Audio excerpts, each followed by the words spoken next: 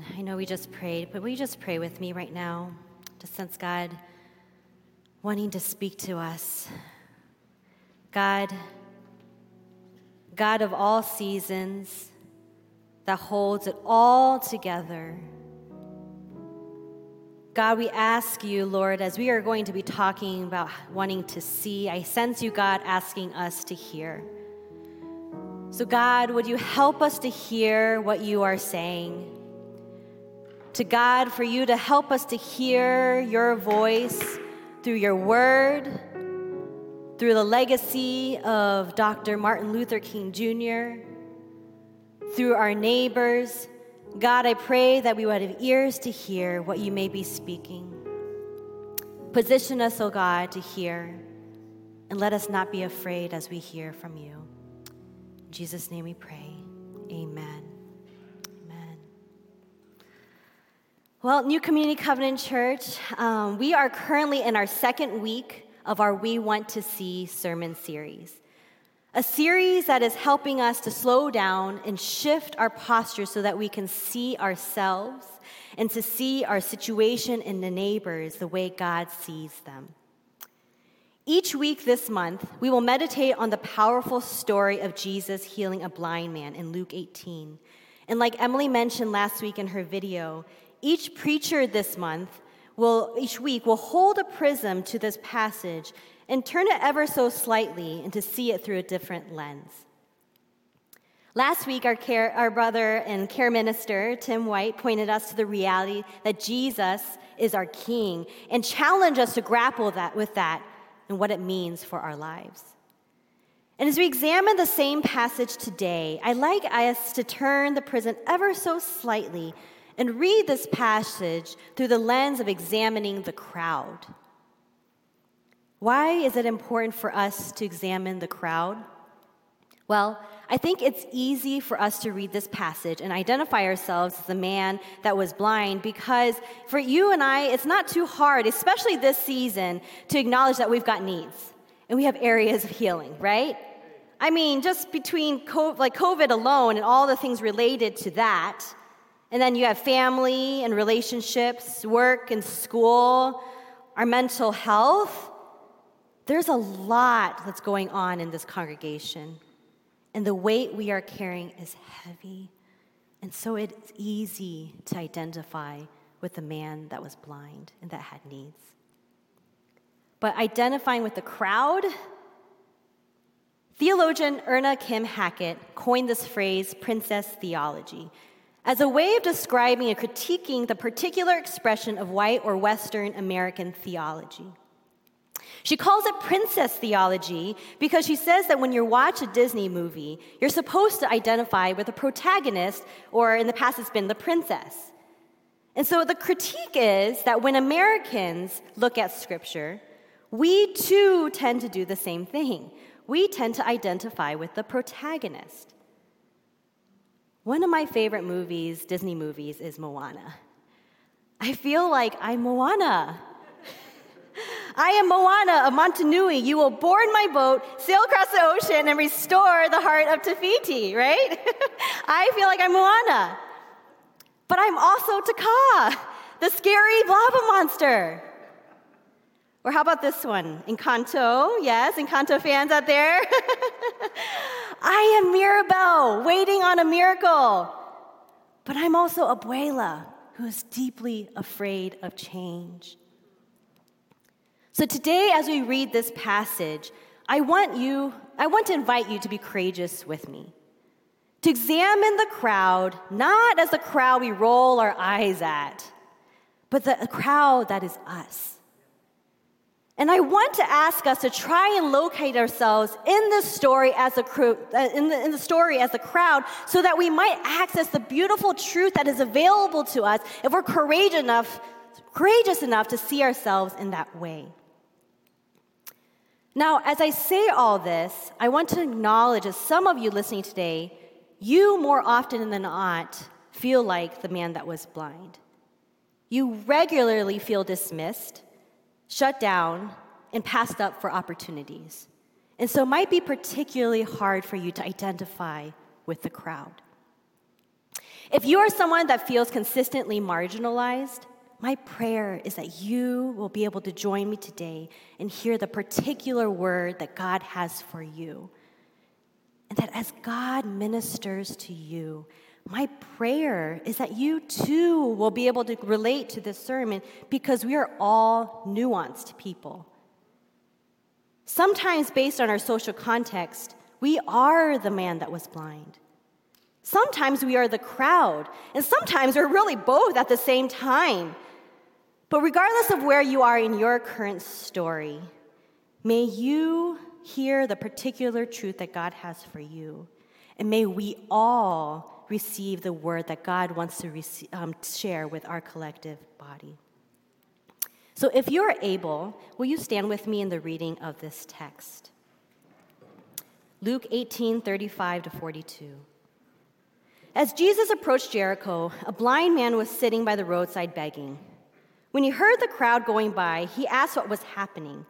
They told him, Jesus of Nazareth is passing by. He called out, Jesus, Son of David, have mercy on me.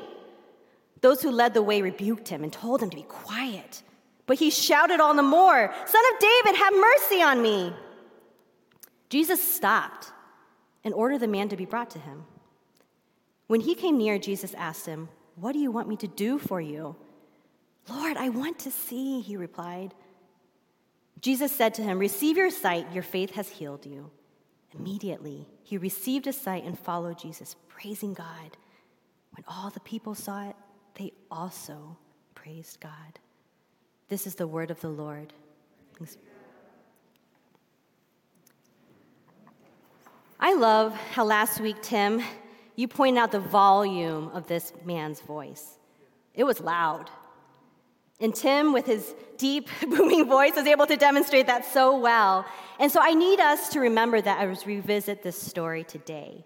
I need us to remember that this man's voice was noticeably loud. And something that stood out to me as I was reflecting on this text this past week, trying to imagine the scene with all 5 of my senses, was that Jesus' first encounter with this man was hearing him. Jesus' first experience with him wasn't that he was blind, but that he was loud. We can argue that all-knowing Jesus knew that this man was blind, but at the very start of the story, and stay with me, human Jesus, the Jesus that experienced the world with all 5 of his senses, had only experienced this man as being loud. Jesus, Son of David, have mercy on me. Now, the crowd's response to this man raising his voice was to rebuke him. Another version says that they yelled at him to be quiet. Have you ever yelled at someone, or at least everything inside of you were practically yelling at them? Have you ever been in a situation where you have felt so distressed that you felt compelled to yell? You know, I consider myself a pretty mild-mannered person, and in the past, if you were to ask me about my temperament, I probably would have said that I was the kind of person that doesn't really yell. In fact, as a child, I got constant feedback from adults that I needed to speak up because they couldn't hear me. And so while this is all true, and parts of this is still true, now that I've been a high school teacher and a parent, I know how to yell. And I'm not proud about it, and honestly, I have to apologize way more at this age than I wish and I thought I would. But let me tell you this. I know how to yell because some things really bother me. The crowd yelled at the man that was blind, and so my question is this. What was really bothering them? Why were they feeling threatened? What was so threatening about this man's loud shouting? I wonder if the crowd felt threatened by a challenge to the status quo. See, status quo was the man that was blind sitting on the roadside. Status quo was a crowd telling the man that was blind, hey, Jesus is passing by, and then swiftly passing by as well. Status quo was the blind man staying on the roadside. You know, it says that the blind man was a beggar. And so I wouldn't be surprised if the crowd had gotten used to the sound of this man's voice. I imagine it was normal for the community to hear the man's voice begging in the background, just like it's normal for us to see panhandlers on the highway exits. It's normal for us to see tents under bridges. It's normal for us to see streetwise vendors outside of Walgreens. Perhaps the beggar that was blind had blended in so much into the fabric of his community that he had become a prop in the landscape of his society. And I mean, just notice the way this individual is identified in the story. He was the blind man. Dr. King had something to say about this kind of normal. In his letter from a Birmingham jail, he had bemoaned white America's allegiance to the status quo. He bemoaned keeping things as they were and decries the role of what he called the white moderate in protecting the status quo of racism in the United States. He says this, I have almost reached the regrettable conclusion that the Negro's greatest stumbling block in his stride toward freedom is not the white citizens counselor of the Ku Klux Klaner, but the white moderate who is more devoted to order than to justice, who prefers a negative peace, which is the absence of tension, to positive peace, which is the presence of justice, who constantly says, I agree with you in the goal you seek, but I cannot agree with your methods of direct action, who paternalistically believes he can set the timetable for another man's freedom, who lives by a mythical concept of time and who constantly advises the Negro to wait for a more convenient season. See, the crowd in this story owned the rights of the definition of what order was. They held the rights to defining what peace was and what was convenient and what was not. They were the keepers of those definitions, and in their social power and privilege, they openly silenced the man that was blind because according to their priorities, his behavior was disorderly, unpeaceful, and inconvenient. You know, in today's time, MLK is revered and honored. But we remember that Dr. King was very unpopular in his day.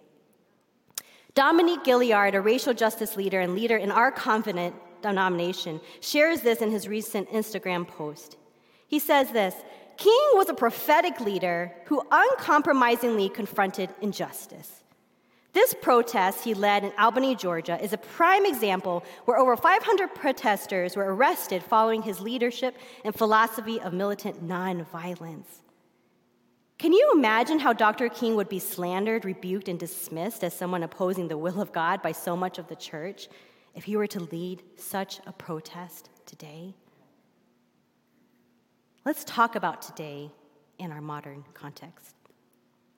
In 2017, less than 5 years ago, thousands of people marched on Magnificent Mile on Black Friday to protest the fatal shooting and the city's handling of the shooting of a black teenager by the name of Laquan McDonald by a white police officer.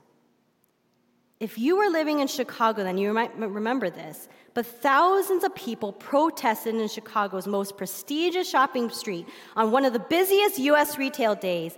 And according to local news and personal anecdotes that I heard, the protest was nonviolent, but it was truly disruptive. In fact, the Chicago Tribune reported that the protest cost stores 25% to 50% of their sales that day. That's really significant.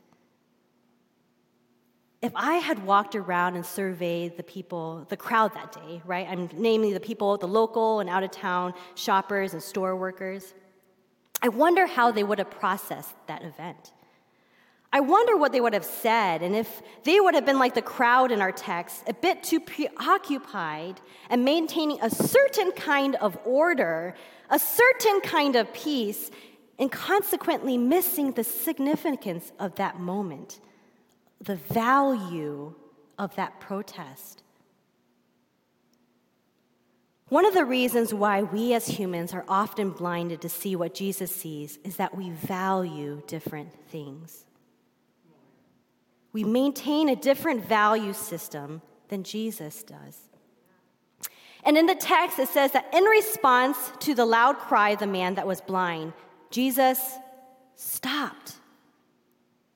Jesus heard the noise and maybe the commotion. Instead of forcefully trying to go by, he stopped. Why did Jesus stop? What were the values motivating Jesus to stop? Or perhaps more poignantly, what values did Jesus have that you and I often lack? Let me say that again. What values did Jesus have that you and I often lack? I've been sitting with that question all week, and I want to ask you to sit with that question as well. And as a way of sitting with that question, I'm actually going to tell you two stories. When I was in college, I was part of a church community that had a robust discipleship community. And honestly, I had some mixed experiences at this church, like most of us do when we commit to a local body of humans. But overall, I'm deeply grateful for the ways that that church formed me to love God with my whole heart. Now, as I was meditating on this text and the Jesus and the man that was blind, a distinct memory from this church came up. Now, I think a valuable detail to share about this story is that this church was like Pentecostal, but not Pentecostal. You know what I mean? Like really prayerful, spirit-led, spiritually expressive, but technically not Pentecostal. Anyways, this church hosted all-night prayer gatherings. And you heard that right, all-night prayer gatherings. And during one particular gathering, I remember sitting in the main session, listening to the preacher exhorting and teaching us about something that was spiritually significant. In the middle of his preaching, someone in the audience started to talk relatively loudly. They weren't shouting per se, but just like talking in a normal voice in a moment like this where it's really quiet. And so I can't remember what this person was saying. I just remember feeling really confused and distracted. And a couple seconds in, I think we all started doing that like, I don't know what's happening, this is awkward, staring at the preacher, what are you going to do about it, right? And after a good number of seconds, the preacher abruptly stopped his preaching, looked directly at the woman that was being disruptive, and rebuked her. He rebuked her for how distracting she was. He even named evil spirits that were behind this disruption and asked other leaders in the room to take care of the situation. Now, as a young college student that was bent toward being submissive toward her spiritual authorities, my response at the time was to buckle down to silent prayer and to pray against the spiritual warfare that was just publicly named. And at the time, I interpreted the tension I was feeling inside as a spiritual attack, as this was a very serious prayer gathering. Now, fast forward a couple years, or maybe it's been a little bit more, it's been a while since I'm in college, I actually look back at that situation and view it quite differently. I view it differently because after that incident, I learned that this woman suffers from mental illness. And her mental illness impacted her social skills, which made her a social misfit. And when I look back at the prayer gathering now, I see it through a different lens, because since my college years, I have gained and developed new kingdom values that I lacked in college.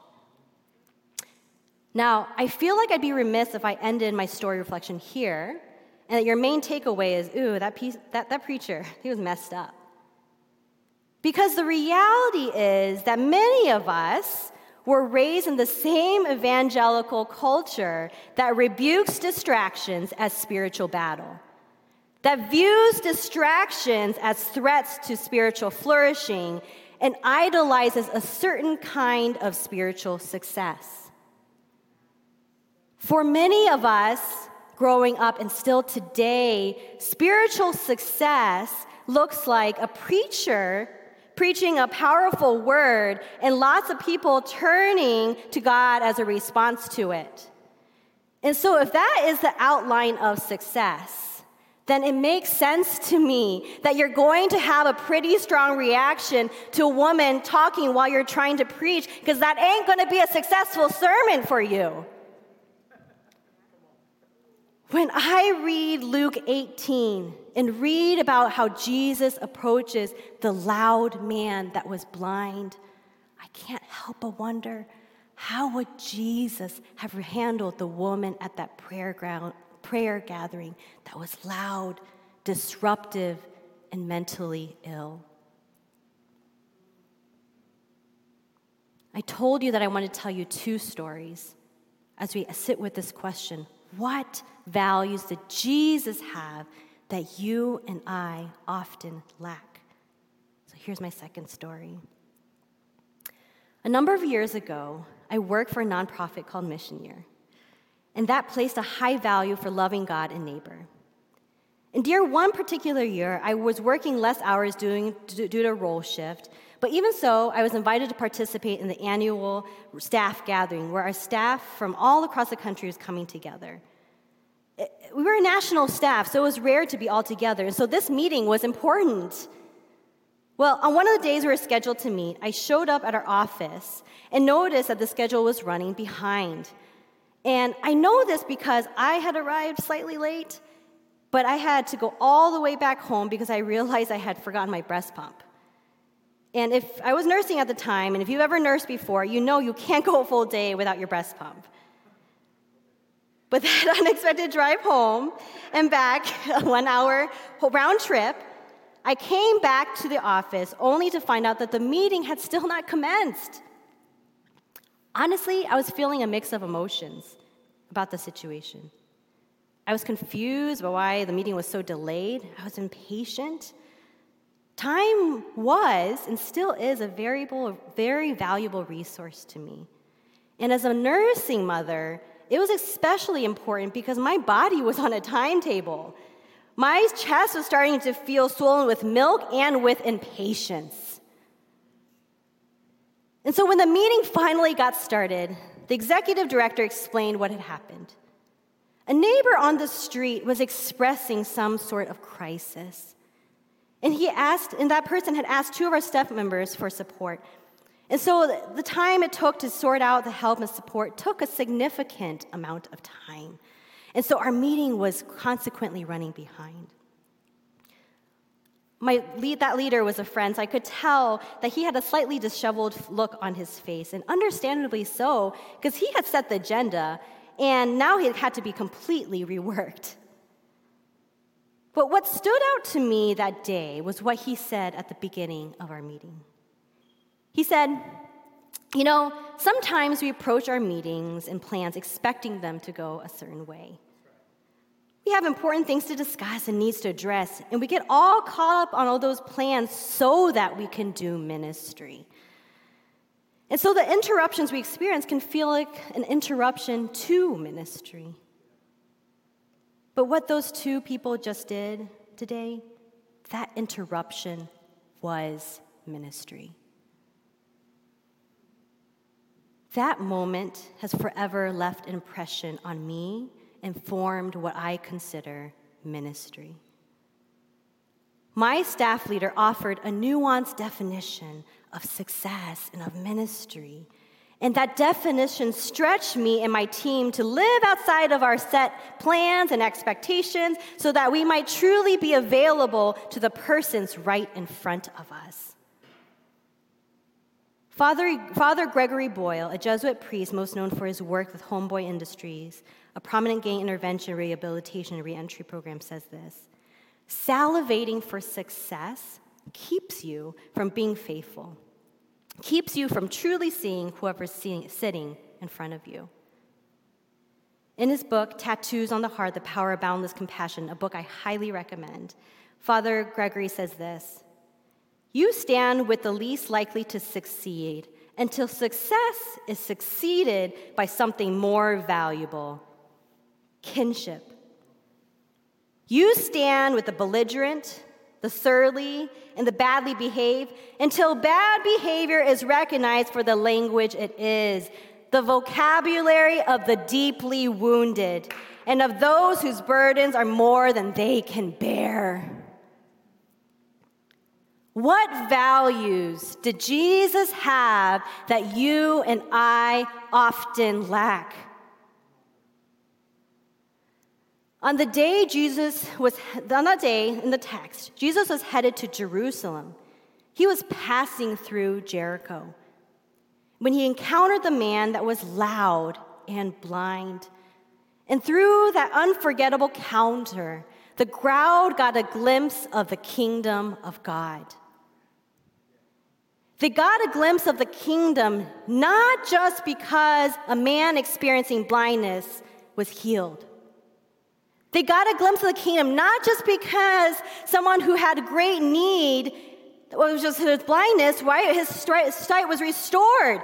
But also, they got a glimpse of the kingdom because a man that was relegated and kept in the margins was brought to the center, and he was heard, and he was healed.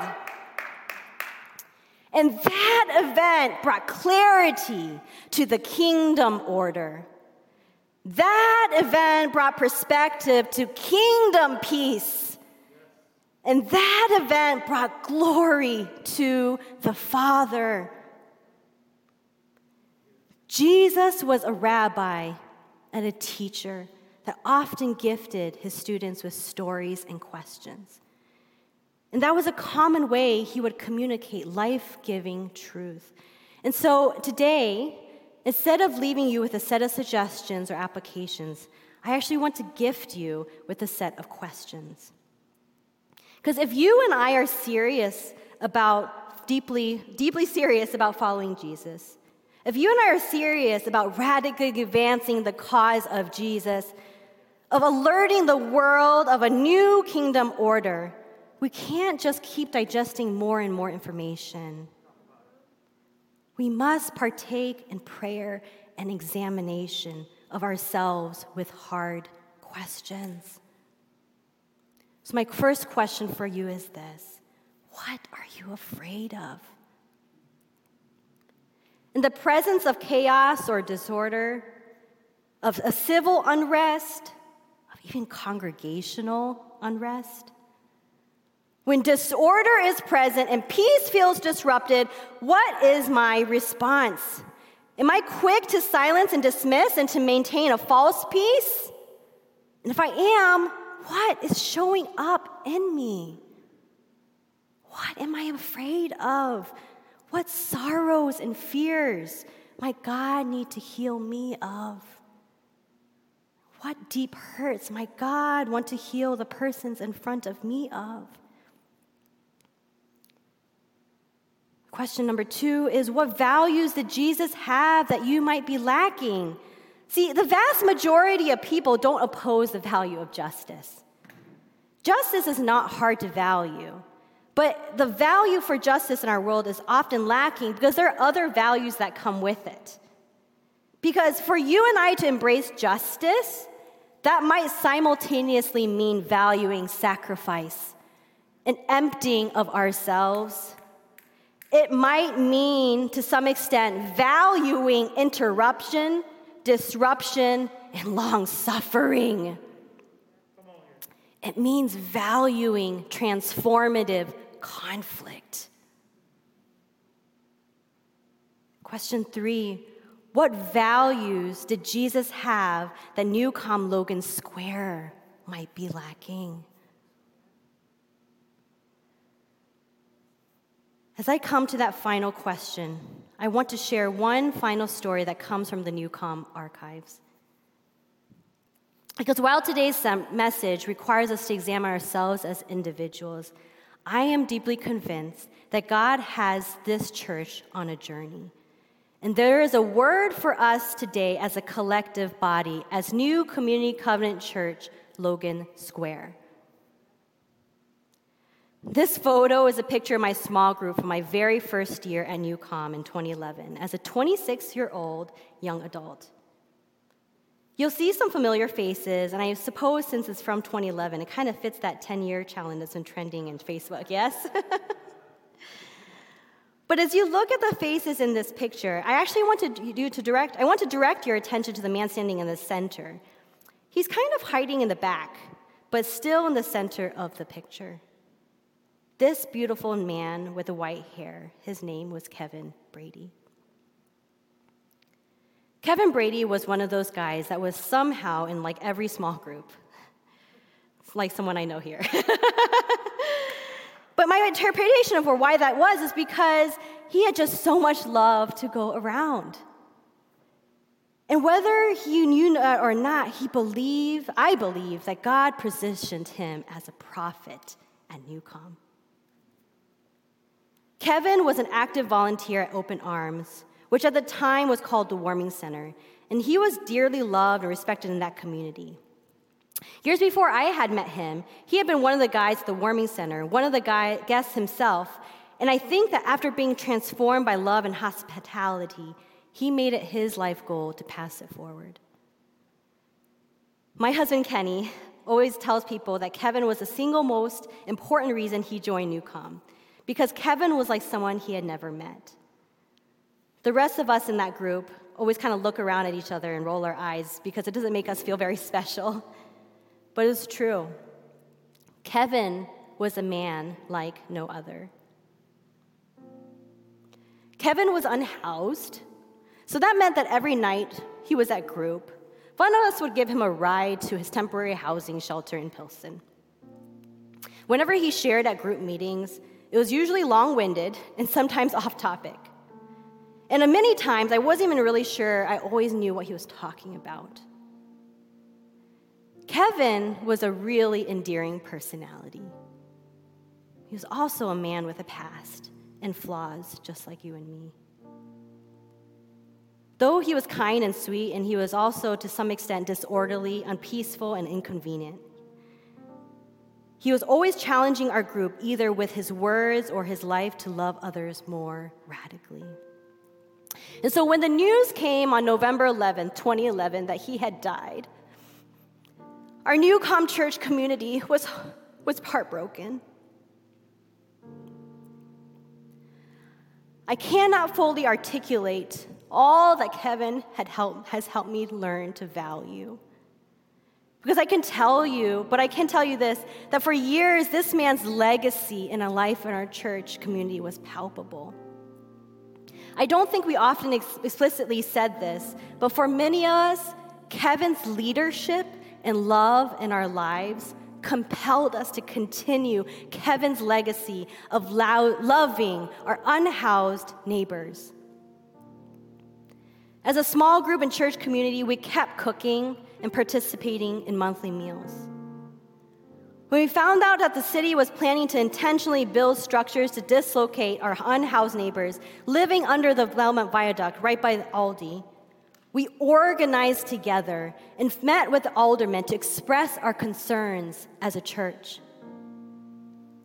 We advocated for affordable housing in Lathrop homes. Some of us even volunteered at different times in the drop-in center. We kept valuing the sorts of things Kevin valued, and I believe Jesus values. Because Kevin was our brother, and we wanted the people that he shared kinship with to be our kin as well. I won't speak for everyone that knew Kevin, but Kevin taught me how to value what he valued. And as my value system began to shape and be shifted, I gained access to an understanding of the kingdom of God that was expansive. The kind of kingdom that Kevin had kept preaching to us about.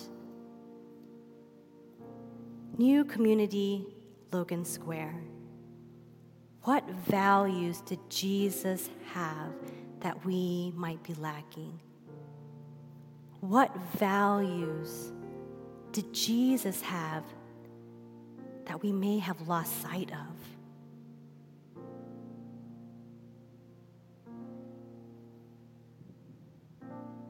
You know what's helping me these days to approach these challenging questions with honesty, rigor, and vulnerability?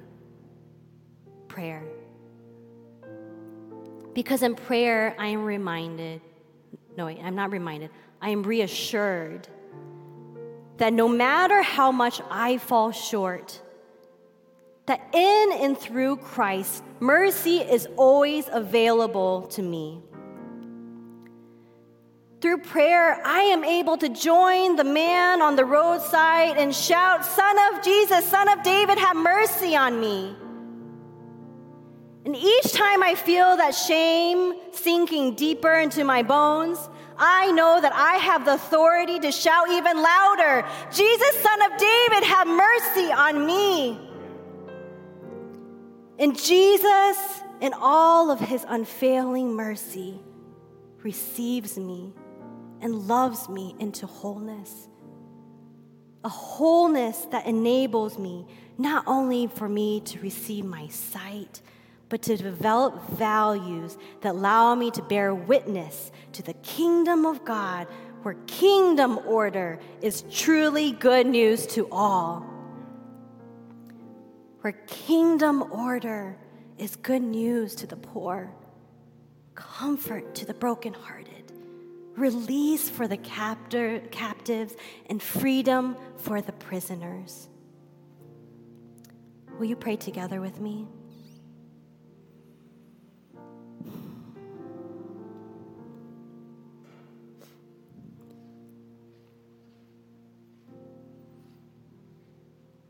Jesus, Son of David, have mercy on us.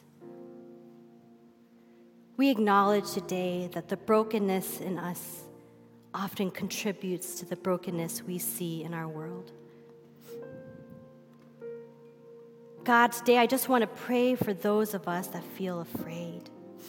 And God, I pray that you would speak to our scared hearts and remind us that perfect love casts out fear. And as we are made perfect in your love, God, will you give us the courage to join you in what you are seeking to restore?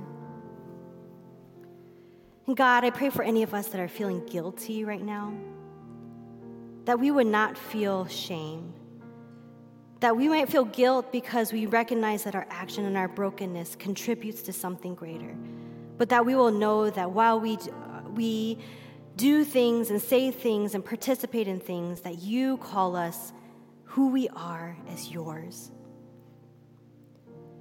And God, I pray for any of us that have felt marginalized and continue to feel silenced.